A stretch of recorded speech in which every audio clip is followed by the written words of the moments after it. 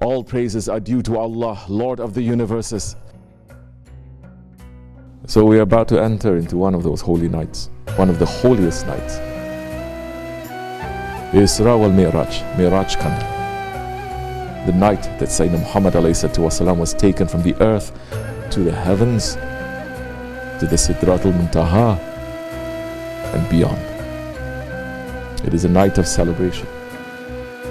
Ya Allah, send blessings and peace upon our Master Muhammad ﷺ, the owner of the crown and of the Mi'raj and of the Burak and the flag, the distancer of hardship and disease and drought and illness and pain.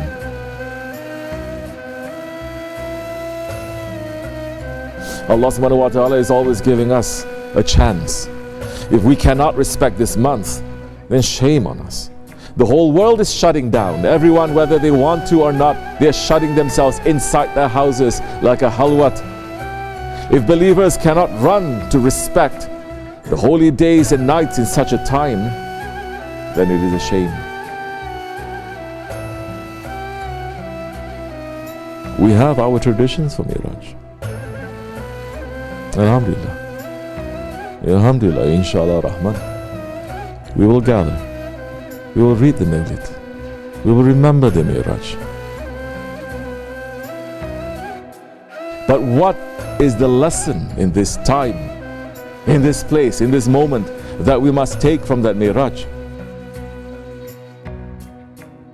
We cannot know the reality of the Holy Prophet ﷺ, but so that we may have some familiarity, Allah subhanahu wa ta'ala sent him in the human form.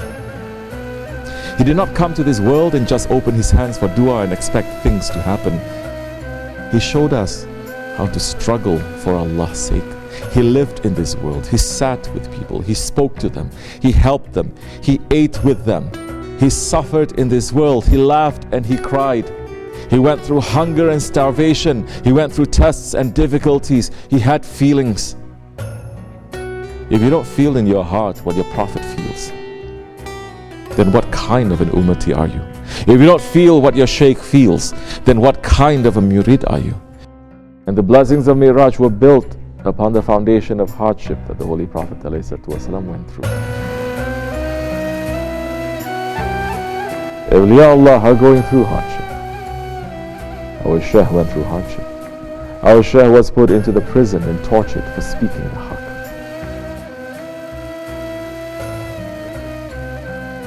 His dunya was taken away from him because he was speaking the haqq. But through that hardship he went through, he built this place. And he built this work. O murids, for me and for you, don't walk in this dargah lightly. Know that every step you take, you're walking on a place that has been established with the blood and the tears and the sweat of our Shaykh. Do you know why Shaykh Effendi can convey that pain? Because he was going through the same tests. He was walking on the same path. Awliyaullah have gone through these trials, through these feelings, and they have the Holy Prophet in their heart. Allah subhanahu wa ta'ala is saying in Surah Al-Ankabut, Bismillah ar-Rahman ar-Rahim, do men think they will be left alone just to say we believe and they won't be tested? We did test those before them, and Allah will definitely know who are true from those who are false. Today's people, we just want ease. We just want everything to be nice and easy and fun and entertaining. If that's what we want and that's what we are getting, then we need to question our faith.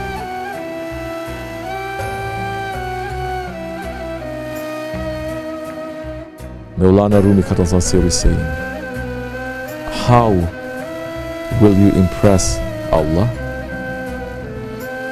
You are 100,000 dinars in his debt. If you bring him a dead heart,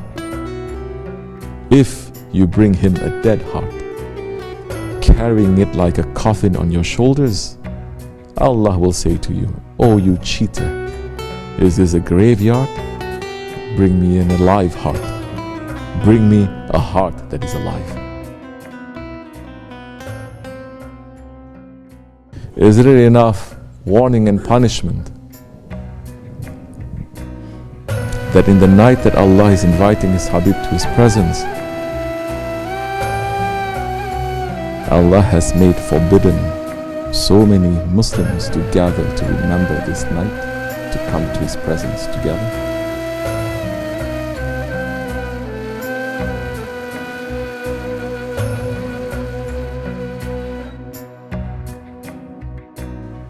Do we think that if we turn to Allah sincerely in that night and cry to Him and beg to Him, that He will turn us away? We are more afraid of that which we cannot see,